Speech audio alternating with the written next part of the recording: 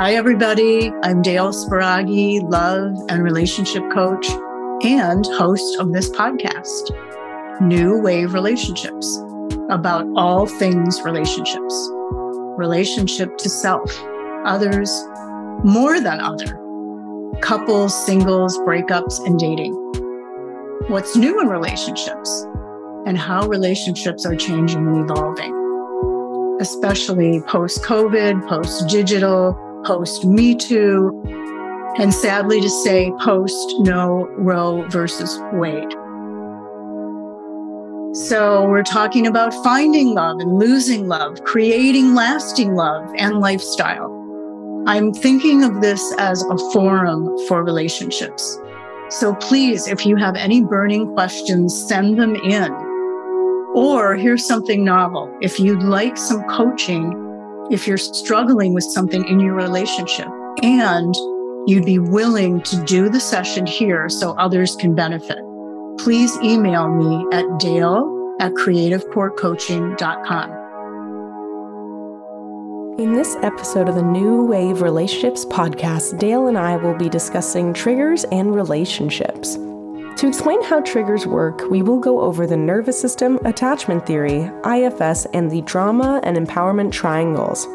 How can we hold ourselves strongly yet softly with stressful and triggering situations? What practices can we develop? How does our bodies relate to our minds and perceptions to create triggers? We will reflect on our own experiences and how we can support ourselves and partners when triggers arise. Please feel free to interact with our Spotify questions and polls. Thank you.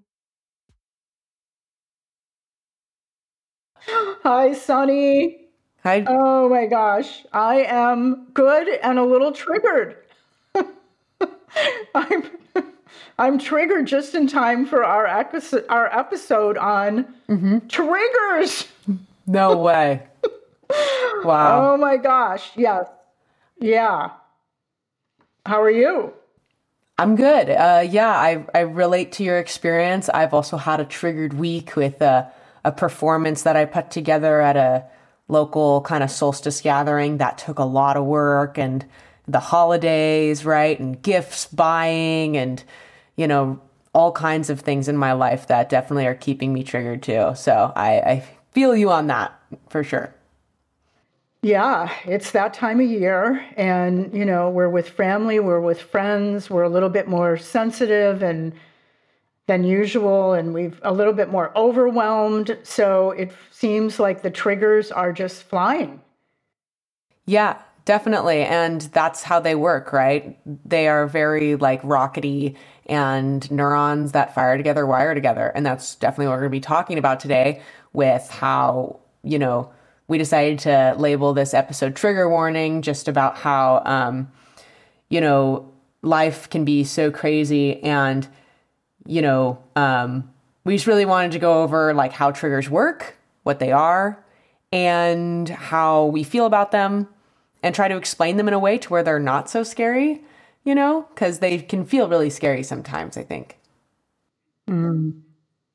Yeah, they feel scary, and they feel like they're kind of taking us out of time, definitely out of current time, because often they're coming from something that happened to us in the past that's now we're kind of reliving, or we're concerned about reliving, where it's kind of like that memory that, oh, this could happen again. So it's that anxiety, those anxiety provoking moments when we're really not here. We are actually somewhere else when we're triggered.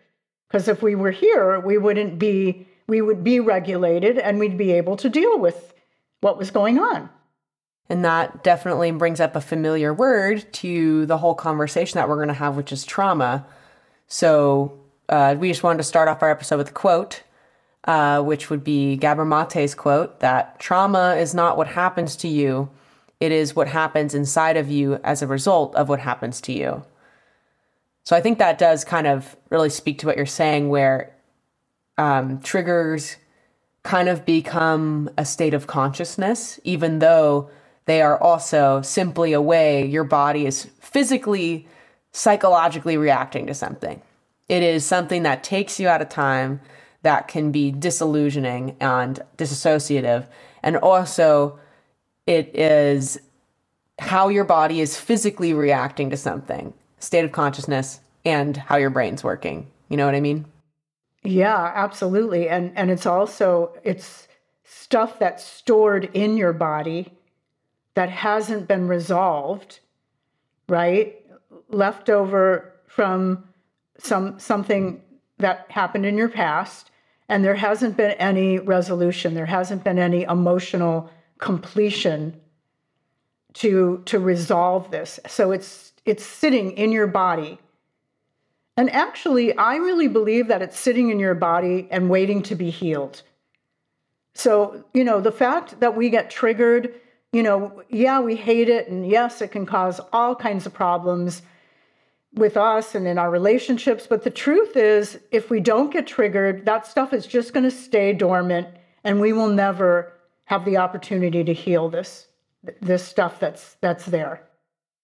Yeah, I really appreciate that optimism, because I hear so many of my friends and people I love feel so, out of the world, just out of body with how intense triggers are. It feels like such a drama and such a huge story to be feeling so deeply.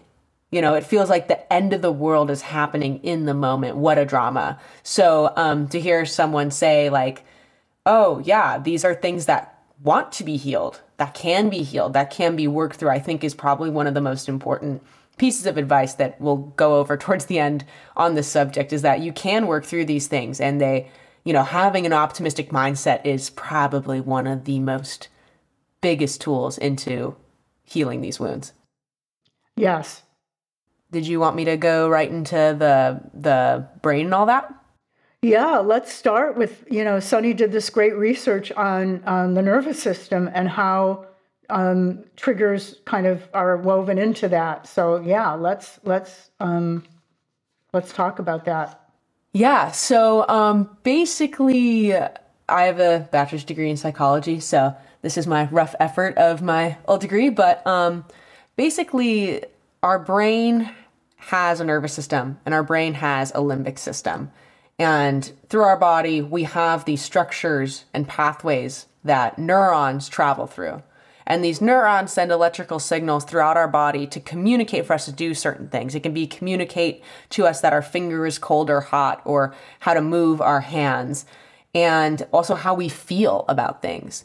And our nervous system is very essential to how our body functions. So part of trauma and part of feeling and part of triggers directly starts in our limbic system, which our limbic system is specific brain structures and pathways that define our emotional state, our emotional consciousness.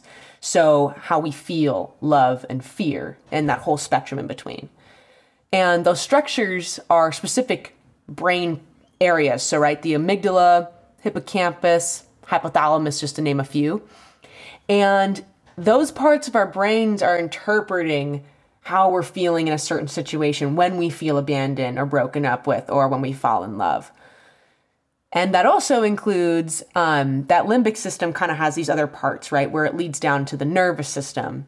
And the nervous system has there's different parts of the nervous system, right? There's parts of the nervous system that control like your like digestion, and then there's parts of the nervous system that control your emotional state. So I'm going to focus on the emotional state, which would be more of the autonomic nervous system, okay? And that has two branches that are the sympathetic and then the parasympathetic. And the one that you think of first with triggers that you might not know you're thinking of is the sympathetic nervous system, and that is the fight or flight response. And the opposite of that is the parasympathetic nervous system. So that's like relax and regroup. So they inversely relate to each other, and they really need each other to make a person. So, because of my psyche and how I work, when I'm very stressed about being 10 minutes late to work, that is my sympathetic nervous system going on. And once I get to work and I realize I'm totally fine and it's just another day in the job, then that's when I relax and regroup and have a coffee and I chill out and everything's fine. And so the physical differences that happen to your body from my interpretation of the event of being late to work. The fight or flight part is I have an increased heart rate. My digestive system stops because my body has to focus all on my immediate environment. All your neurons are changing, your blood waves are changing, so you can focus on how to protect yourself. So, your digestive system isn't going to be going. Your pupils dilate to focus on the situation, right? So that's just a couple things. It's very like hunter-gatherer kind of experience as well. Life or death. It's not really life or death that I'm late to work, but that's how it feels. So then with the parasympathetic, it is relax and regroup, right? So that is, I have a low heart rate, my digestion's working, and my pupils are constricted. So everything's nice and relaxed. And so that's just the quick gist of that. And that happens physically to us in relationship at times and in life all the time. When we interpret our perception is interpreting our relationships as live or die situations, and situations as live or die experiences. So we can do certain things to biohack those nervous system experiences. So I just said a lot. So Dale, do you have any thoughts you can add on to what I'm saying really quick? Or I feel like I cleared that up okay. Yeah, well, you did a beautiful job of explaining, the kind of like science behind triggers, right? And this sympathetic and parasympathetic nervous system, these two channels that are working together, and what it also relates to our attachment styles, right? So this idea of trauma comes from, being dysregulated and then not being able to become regulated. So in a way, it is about life and death, because as a young child, when this trauma is formed, right, our caretakers are pretty much our lifeline. So if they're not meeting our needs, if they're not coming to us when we're in distress, if they're not attuning to us, if they're not taking care of us, then it does feel like death. And honestly, when I know I've had triggers where that's really kind of what it feels like. I mean, I really feel like this is like so stressful that I cannot come back. I cannot regulate my parasympathetic nervous system to come back to any kind of regulation. And to me, that's what a trigger is. And that's some of the kinds of triggers that I've experienced. And I know people with, trauma with a little t and trauma with a capital T experience when they're triggered. I mean, this is deep stuff we're talking about. This is not just, I'm scared right now. This is a lot deeper than fear, right? Mm-hmm. Definitely. And I think that going back to what you said about kind of childhood there, because that's where it starts. So I almost want to go into there a little bit more and bring that into the brain a little bit even. Because when we're children, we are observing our surroundings, and our perception and our awareness is taking everything in. And we are learning what our model of love and relationship is from our parents, right? So when we are learning our model of love, we can learn, in some circumstances, an extremely unhealthy and unsafe version of love is, and sometimes a very healthy version of what love is. And those contribute to how our relationships are in the present, and how we then perceive what's happening to us in the present is by how we perceived what was happening to us in the past. And that perception is what grills and draws into your brain the pathways that send the chemicals to your brain that tell you that that's happening. So that's why it is so hard to work through these triggers and, cure them, for lack of a better word, because your brain is configured so strongly in one direction or the other. And that's why, neurons that fire together, the little things that go through your brain that have the chemicals, the neurotransmitters that tell you this is how you're feeling, They fire together, they wire together. So the more they're going in one direction, the more they make those directions and therefore make your reality. So being able to rewire that is being able to change your perception with like your conscious self in the present.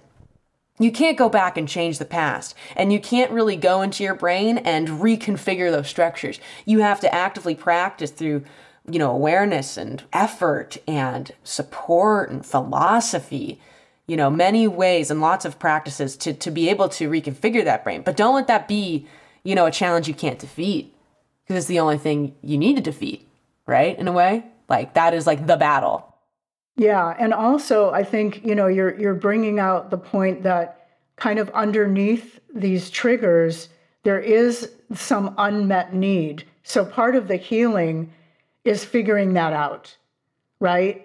So sometimes people get triggered from fear of abandonment. So what is that unmet need that we're thinking is going to happen in the moment?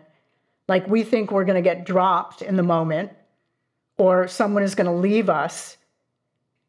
And yet that need is like for someone to be with us, for someone to show up for us. So part of the healing process with these triggers is finding out what that unmet need is, and then figuring out how do we get that now. And usually the way we get that now in our life is not from somebody else. And we're never going to get it from the parents or the caregivers who didn't give us for whatever reason, weren't able to give it to us. So we're not going to get it from them. So the way that we actually will get this need met is by working with ourselves, right? By finding that part of us that feels abandoned, that part of us that's triggered, and holding that part of us and working with that to give it attention and kind of reparent in a way, or create this relationship with this part, this communication, so that the need can feel as if, yes, so this part can then relax, can let go of this fear that it wasn't able to let go of so far, right, in our life. So that's a big part of the healing process. Mm-hmm. Yeah, so it's working with that part. It's finding that, it's acknowledging that there is a part of us that's unmet, yeah, that is still stuck in that place of maybe when we were whatever age, that we could not get this need met or had this traumatic experience happen. So it's working with that part of us. That's part of the healing. One way that I know works really well is this system of internal family systems, which is a form of therapy, working with our parts, working with the different parts of ourselves, and kind of inquiring into each part and what stage of life did they get stuck in? Did this part get stuck in? What was the trauma? Kind of unearthing what happened and what were the feelings around this and what were the needs, and giving this part attention becomes part of the healing. And then this part is able to actually let go of what they've been holding on to. This is a really healing way of kind of releasing the origin of the trigger in a way, right? This is like, where do these triggers come from? So being in the inquiry of what is this about? Mm-hmm. Right? Instead of just staying on this surface level of like, wow, I'm out of my body right now. I'm out of my mind. I can't relate to anybody. I'm in this either angry or withdrawn or some way of not being able to communicate as an adult. Usually you're with someone. I know, lots of times this happens in couples or in relating with someone else. So I'm in this place where I'm unable to relate and communicate as an adult person. Mm-hmm. That's part of a trigger, right? So what do I do? Yeah, it seems like you just hit this space of apocalypto, and that becomes the end all for some people for a long time. And I understand why, obviously. I think that a lot of art can simply describe what an apocalypse looks like, and it can feel like that too. And it's really easy to kind of be so hit by it to not even recognize that it's happening because it's happened for so long. It's really easy to pull those same partners again that recreate that trauma as well, right? Because that model that we're raised with is a perfect puzzle piece of familiarity, and that kind of goes into kind of the Freudian stuff of, you will kind of seek partners who are like your caregivers. When that happens, if your caregivers don't have healthy relationships towards you and to each other, then you're accidentally, unintentionally, reliving that trauma a lot. And you're like, why is this happening to me? I keep getting in relationships where my needs aren't met and I don't feel seen and I'm not seeing myself and I'm not meeting my needs. Nobody ever loves me in the way that I need. Nobody ever holds me. Nobody ever sees me. Nobody ever believes me. All those stories that come up. And, when you're able to start noticing that pattern, then start taking action to stop it, there's a lot of really cool models that are in the field that can help us access those parts, including Right IFS, about really identifying that I am not this trigger. I am not, just an anxious attachment style. I am not just somebody who can't be loved or cannot be seen or cannot be valued, right? I am more than that. And there is a part of me that sometimes has felt undervalued, and moving towards that direction with it a bit of when you identify your traumatized part of you as just a part of you, not all of you, to where it takes over your whole life, you're really able to take more action with it, is my point. And I think you were trying to say that as well. Yeah, absolutely. When you can disidentify enough, when you can get enough distance to see that it is a part of you, that it's not all of you, then that's, then already you're kind of in that process of, what is this about and how can I work with this and how is this impacting not only me, but how is this impacting my relationships?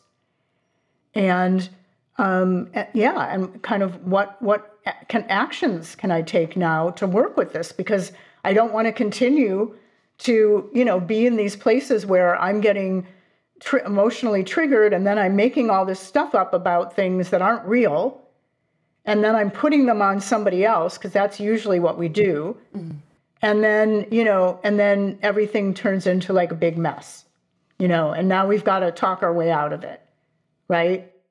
Yeah. One thing you said to me the other day when discussing this subject is that you said, adult conversations cannot be had when inner children are talking. Remember that? I do. Yeah. Well, that's what happens when we're triggered. We're not in our adult. Because if we were, we would be able to we'd have agency, we'd have empowerment, and we would know that that this part of us was making stuff up about something that wasn't real, but that was an old pattern or old trauma that still lived in our body. But when you're in the trigger, and I know this personally, because when I'm in the trigger, it's like I can't see the forest for the trees. I can't find my adult. I haven't been able to, but I've been working very hard actually on the parts of me that do get triggered, and I'm understanding them better, and I'm developing a rapport with them. So instead of, identifying with the part of me that feels abandoned at certain times in my relationship, now I can say, oh, okay, I see you, the part of me that when I was 6 years old, my dad put us all on a train and sent us back to where we were. I see you, and I feel your pain. And the truth is that now I am a woman in my 60s. We're not 6 years old anymore. And, we've lived a lot, we're accomplished, and you don't have to have this fear anymore. It's not a real fear. So there's this talking this part of me out of and off the ledge in a way. And the more I do that, and the more this part hears me, and I'm really creating this relationship with this part. And I'm able to contain all of the feelings that come up around being abandoned. The grief, the anger, the sadness. I can contain that, and I'm not leaking it all over my partner. Then I see that I'm making progress and I'm actually healing this stuff on a deep level. Mm-hmm. Yeah, it's cool how you're able to like really look at the story and specifically pick out the feelings related to the things that happened to you and make those into parts that you're able to kind of like each feeling has like possibly a story or a reason. And because we have a lot of different feelings that come up, like you said, grief, abandonment, loss, things like that. And, you know, sometimes it's not as, you know, simple as like this feeling relates to the story, but it seems like in your story, there's a lot of different feelings you're able to kind of look at in different ways. I relate to that just because I also have struggled with abandonment issues, and with some of my first relationships, I really used to have like chronic anxiety attacks, and it was an anxious attachment based anxiety attacks where, you know, I would hear something, a sentence or something of the sort, or not be responded to on accident because I wasn't heard. I said something quiet, who knows? And then all of a sudden I'm having like a panic attack because I interpreted that silence, or I interpreted that sentence as I'm leaving you, I don't love you, I don't see you, and you're not important to me, and I'm gonna go, and it doesn't really matter what happens to you. And so that caused me many years of suffering in that fear that would cause me to not be able to move, have to be physically removed from spaces into other spaces, which really sucked. And, you know, I have that happen, and it's been many years, but I've had that happen a bit still today, not at the same degree though, like much less. And what was a huge change for me was really learning how to break through my physical emotional turmoil in the moment. Like it took me a long time of just feeling it and just experiencing how intense that was, and really sheer effort of being like, I'm doing the best I can, and my best is on the floor right now. And now when it happens, you know, if it's a really good day and it's a small trigger, I'm able to go, hey, I notice myself feeling triggered right now in this way, and I'm feeling a little anxious about this thing you said. I'm pretty sure that's not what you actually said. So could you just clarify that to let me know so that I can just drop that whole story away, please? And then if I'm with a good partner at the time, they agree, and they let me know, and they tell me, yeah, of course, no. They don't shame me. They don't ignore me. And, you know, they just hear me, and they work it out with me. So I just want to share that because it's like, there are times when it's a bad day, though, where I do get caught in something, and I have to like breathe it through and cry a little bit, but I am able to use my words. It took me a long time of really just recognizing my own feelings. That was the biggest thing for me. Yeah, I love that. Yeah, and I think what you're speaking to, and maybe you can even say more about how you actually stay with these feelings, because now we're kind of going back to the science, because it's about regulating our nervous system. So when we're able to be with the feelings without acting out on them, but just being with them, that's containment. Yeah. Right? So we can hold those feelings, we can contain those feelings. So can you say more about how you actually do that? Because that's not always easy. And again, children can't do that. So when you're really triggered into some young trauma that you had, and you're in that child consciousness, then you really can't contain those feelings. Yeah, I think that, I think for different types of people, it's worked through differently. For some people, their work is going towards their partner. And in other situations, it's distancing themselves from their partner. That's more helpful. And that's in relationship. But when it's by yourself, that can be more interpreted as, do I go internal with my feelings or do I express my feelings outward? So in my circumstance, I think it was actually, I've known so much about my issue that's very complex. It felt like it was a mix of both. It felt like it was very important to me for a while to express myself so I could understand what was going on for me. Express my emotions, express my fears. But then when that happened, it was so explosive. So then after a long time of really expressing myself to my people, my therapists, my loved ones, my partners, my friends, it actually became, okay, now that it's all on the table, I've had all these feelings, I've had all these anxiety attacks, I've experienced this. Now it's time for me to go inward. Okay, now I know that my feelings are okay to have. I understand what they're about. Now I need to learn to contain them inside myself and breathe with them. I can hold these in. I actually don't need other people to help me work through those. Like, I need to sit with them first.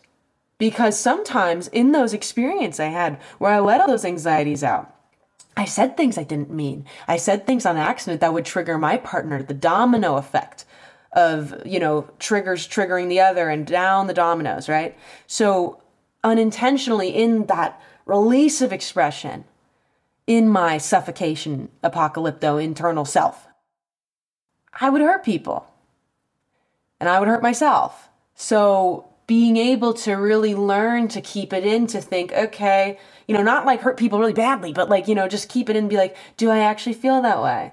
What do I think about this person? How do I feel about myself in this? Taking time. So now I'm on this train of containment, but it's really, I think time and awareness. My therapist always would kind of coach me in, really just meditation. I mean, just breathing more often through the experience, remembering to take a breath when things are happening, bring awareness to the situation, slow it down, stop it when it's too intense. It's okay to walk away in a good way. Yeah. Yeah, that's great. And what you're saying, I think, I learned the hard way too, because I had a trigger that triggered my partner.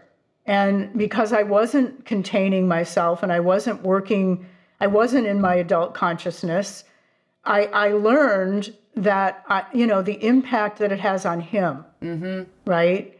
So now because of that, because it did kind of it kind of got explosive, we had a fight. Mm-hmm. And that doesn't happen often. So I learned that, this is mine. So I've got to first be with myself here. And then I learned how to, what can I share? Maybe I can share, I need a moment. I'm making like this story up. I'm getting triggered. That's okay, right? I can share that. But as soon as I start to actually act out from that child consciousness, it's very unproductive and can be hurtful. And then that triggers him. So that was a hard lesson. But I think from that lesson, I'm now able to hold it better myself, because I don't want it to get to that level. I think what you're describing is the difference between, presently speaking your feelings and sharing them when you're triggered, informing your partner on what's going on, versus outburst behavior, which outburst behavior is when you're trying to get a certain psychological trauma need met through actions of unintentional manipulation or, fits, panic attacks, not that these are intended, but your brain just kind of not short circuits, but hijacks over what you actually want to happen. That's why these things are so unexpected and explosive, because it's hijacking it. So you don't want that to happen, because that's where the fight can occur, right? Yeah, and what that looks like is, these strategies that we developed as children, to kind of protect ourselves, right? So it could be angry, it could be pushing people away, it could be blaming, it could be withdrawing. And those are all, strategies that don't work anymore as adults, right? Period. But we're still relying on those because they helped us when we were kids, but they're not helping us today. So I think another aspect of triggering that is a good thing is it brings out those strategies. Mm-hmm.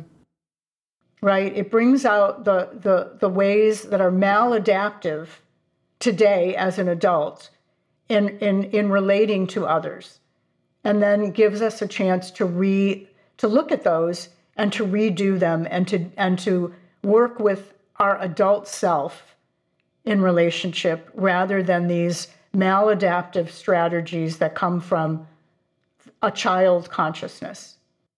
So now we're talking about the healing part. We're talking about the healing aspects of trauma, right?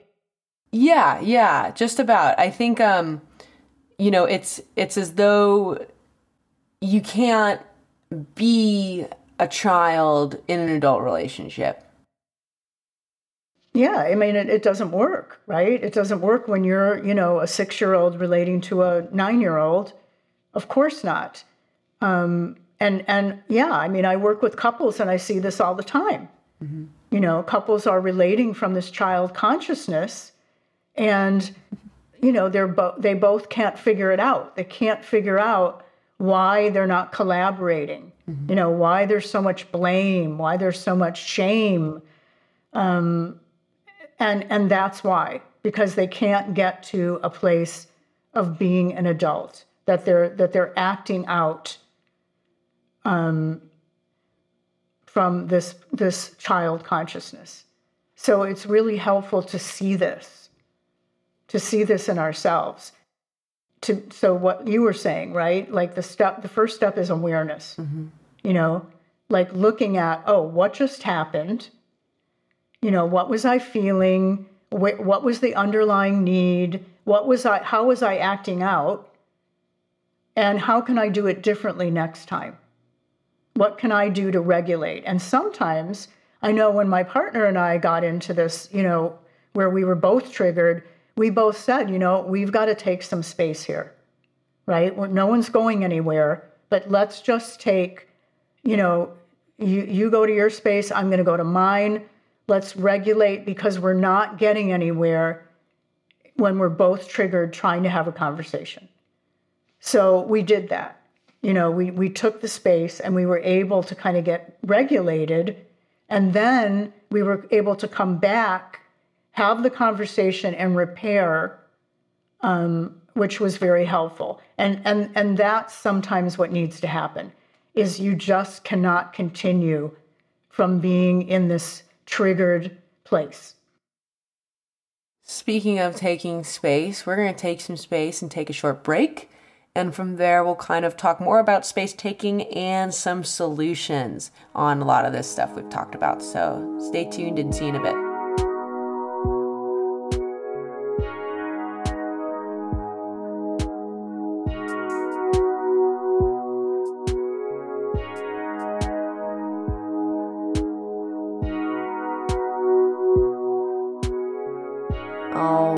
And we are back from that short break, and we'll continue talking about some solutions on kind of the apocalypto we have been talking about triggers for this whole episode.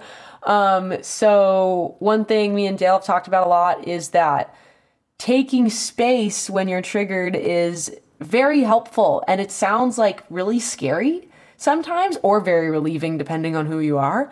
But there's certain ways to do that that's very helpful and other ways that aren't as helpful. And just general, like working with triggers, there's so many ways to work on them. We're not going to talk about everything in the world here, but we'll talk about a few things that we think are helpful on those subjects for sure.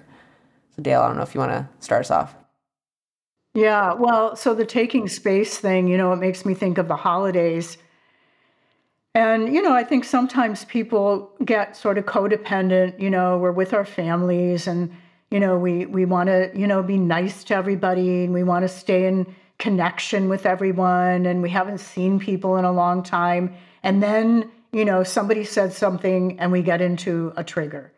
So taking space is a great thing to do. I mean, it can be walking into another room. It can be, I'm going for a walk, right? But just noticing, I might say something now, or I might start thinking, I might start ruminating. Like somebody just said something that might cause me to ruminate even about something about myself, right? Being triggered like that. So taking space is a very viable way to talk to yourself, work with containing what's going on for you, and getting yourself regulated before you walk back into the room. Mm-hmm. Yeah, I think what it even is going on further to do for yourself by taking space from a trigger, whether it's with someone else or, with yourself, and whatever stimulus is triggering you, it encourages self-reliance, awareness, and independence, right? Which is really a huge part of these solutions that we're going to be talking about. Because when you're taking space to essentially be by yourself. And it is really amazing what happens when you decide to be alone and be with just what's happening with you, to be like, okay, this is what's going on for myself. I noticed that. Is that really true? But when the trigger is like with you in the room at the dinner table, in your face, like that's when it's really hard, because you're then going to be focusing on them, what they're thinking, what they're doing, on micromanaging their feelings and noticing the way they moved their head or the way they said that. When if you walked away sooner, you wouldn't be continually kind of in the trigger. You're inside the trigger when you're facing it. But when you walk away to face it in your own being by yourself, it can be more tameable than you could imagine. And sometimes with that, it can take a while. And it can take a while to learn to practice that. And I think another value in that, I don't know if I said it already, but yeah, awareness. It's awareness of the trigger happening and awareness to catch yourself and the practice of doing that beforehand. That can be so helpful. And there are some manners with doing that when you're in a partnership, I think. And one of those would be if you have a partner that has really heavy abandonment issues, or if this relates to you, if you do get abandonment issues, you probably really want to know when the person is coming back. I'm not saying for people to just walk away from their partners like without saying anything, when you gotta. But I think that if you are able to do your best effort to say, hey, depending on the circumstance, I need to take 5, I'll be back in 5. Or if depending on the circumstance, just saying to your partner, I'm feeling really triggered right now. I'm having this big emotion and I want to handle it on my own. And I'm going to go take 20 minutes, take a walk, and I'm going to come back. That can really change the format and not trigger an abandonment for the other person. Yeah, totally. Right, Sunny. Yeah, and sometimes it might even be need to be overnight or a day, right? And, one thing I also wanted to bring out is that often when we get triggered, there's a double-edged sword that comes into play where we'll start to, this critical part of us will come up, and this critical part of us will be shaming, or will be criticizing, like, oh, well, you shouldn't be feeling that way, right? So I know this happens with myself, and that's another part to be aware of. So, if we're looking at the IFS framework, again, the internal family systems, there's these clusters of parts that work together very often. So when you have a trigger, sometimes when you're maybe like one of my triggers is this fear of abandonment. So I will have this big protector that will come up very often that will want to push people away. Then I'll have another part that will be critical. Oh, why are you so scared, right? So really noticing all the different parts that might be activated from this trigger I know that sounds complicated, and it does take practice. But like you keep saying, awareness, awareness, awareness, right? And part of being aware is stopping, is like taking a pause, is not acting from that lesser consciousness. It's just being with yourself. It's finding, like in internal family systems, they call it self-energy. And there's 8 C's that Dick Schwartz, who created this system, names when we're in self-energy. So if you can find any one of these, I'm going to read them to you. They are compassion, curiosity, calm, clarity, courage, connectedness, confidence, and creativity. If you can find one of those when you're in working with all these parts that are activated, then you're emerging towards self-energy, which is the adult self. Yeah, when you said all those C's, I immediately smiled because I'm like, oh, that's such a great way to think about it. It's like, if you feel any of these 8 feelings, that's a solid set, you got a good chance out of it. You know what I'm saying? So I think that's pretty cool. And it also says that there's 5 P's that are playfulness, patience, presence, perspective, and persistence. Seems kind of cool too. Yeah, I think that that's a really cool way to seek out working with yourself, and why we're saying it's so important to work with yourself, just to reiterate it. Because sometimes for some people who are not used to being as individuated, it can feel really triggering to be on your own. Yeah. But why is this so important? It literally goes back to the source. If we are depending on our partners to fulfill all our needs emotionally, we are depending on them as a parent, not a partner. And that can be where poor dynamics and unhealthy ways of relating can occur. And that dynamic can be a rescuer and rescuee situation.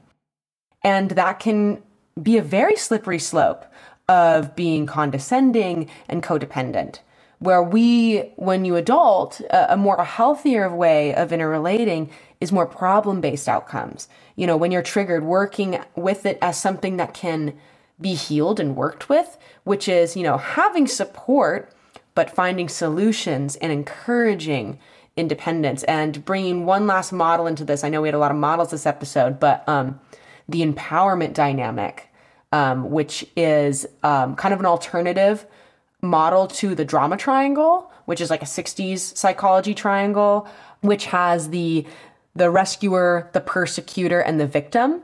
Instead of that being your mindset of what's happening to you in a fight or a trigger, you're able to change that to the coach, the creator, and the challenger.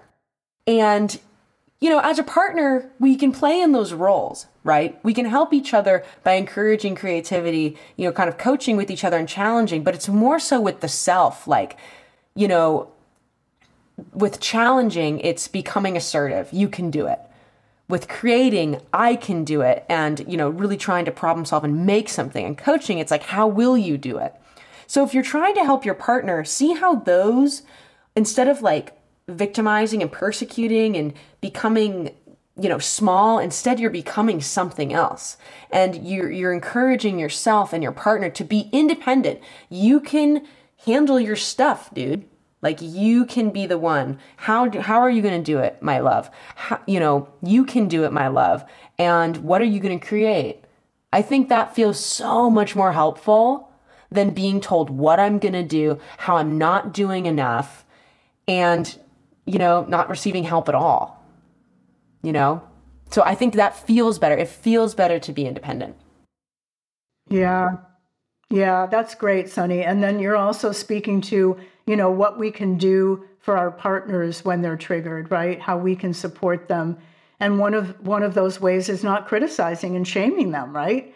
Understanding, having compassion, realizing that they're in this state right now that honestly, because their sympathetic nervous system is in play, they really cannot. It's the limbic system, and it kind of has this primal aspect to it, and we're not really in control. So just be compassionate. Don't criticize. Don't shame them, and being with a partner is a beautiful thing. Having a relationship where you're both autonomous, where you can both hold yourself, is a really strong place to be in relationship. And when we start relying on our partners to get us out of this, or to fix us, that's a really codependent place to be. And it's interesting. I read something, I think it was Stan Tatkin,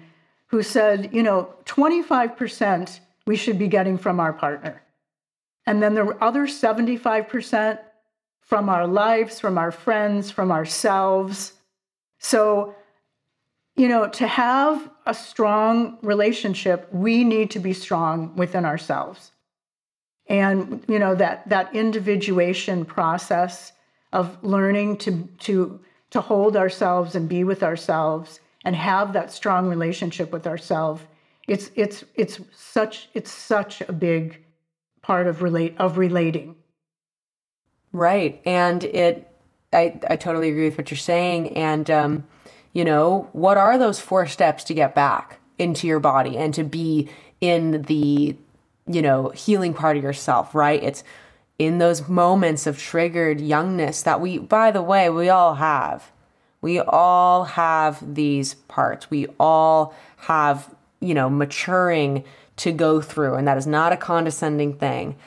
Being triggered is normal.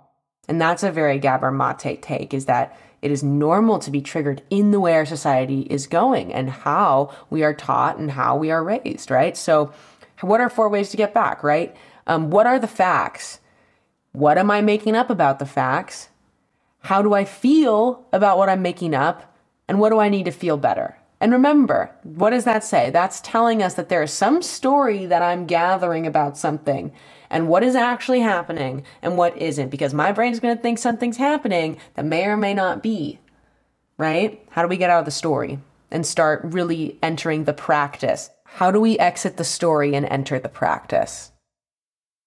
Yeah, and and looking at the facts is huge, because we do tend to go into story when we're in trauma. And, there's actually 2 types of trauma. There's developmental trauma, so that we have kind of in different developmental stages as we're maturing. And then there's relational trauma. And, we can have one or the other or both. So we have to look at the facts from, if we're working with a partner or with something that someone did outside of ourselves, we have to look at those facts. And then also we have to look at the facts within ourselves, right? What are we believing? What are our perceptions, our beliefs? What are we making it mean? So there's relationship with self and our own development, and then there's relationship with other. So it's complex, and some of these ways of getting back to self can be simple if we can just find them. If we can have enough of a pause and stop what we're doing to just find our way in somehow, find our way back. Mm-hmm. Find the compassion, find the curiosity, find the kindness, right? And find the awareness, find the perception, and notice the story, right? I think it's so important the first step is recognizing you can change it. Yeah, and I just want to say one, last thing. I hope everyone has a really safe and lovely holiday. And yeah, just holding you all and sending our best to you and to work with your triggers if they come up. And we'd love to hear what your experience is over the holidays or in any situation. If you have a trigger that came up, if you want to share what came up, how you worked with it, how you didn't work with it, We would love to hear your experiences. Yeah, please keep in touch with us over the holidays. And gotta say the same.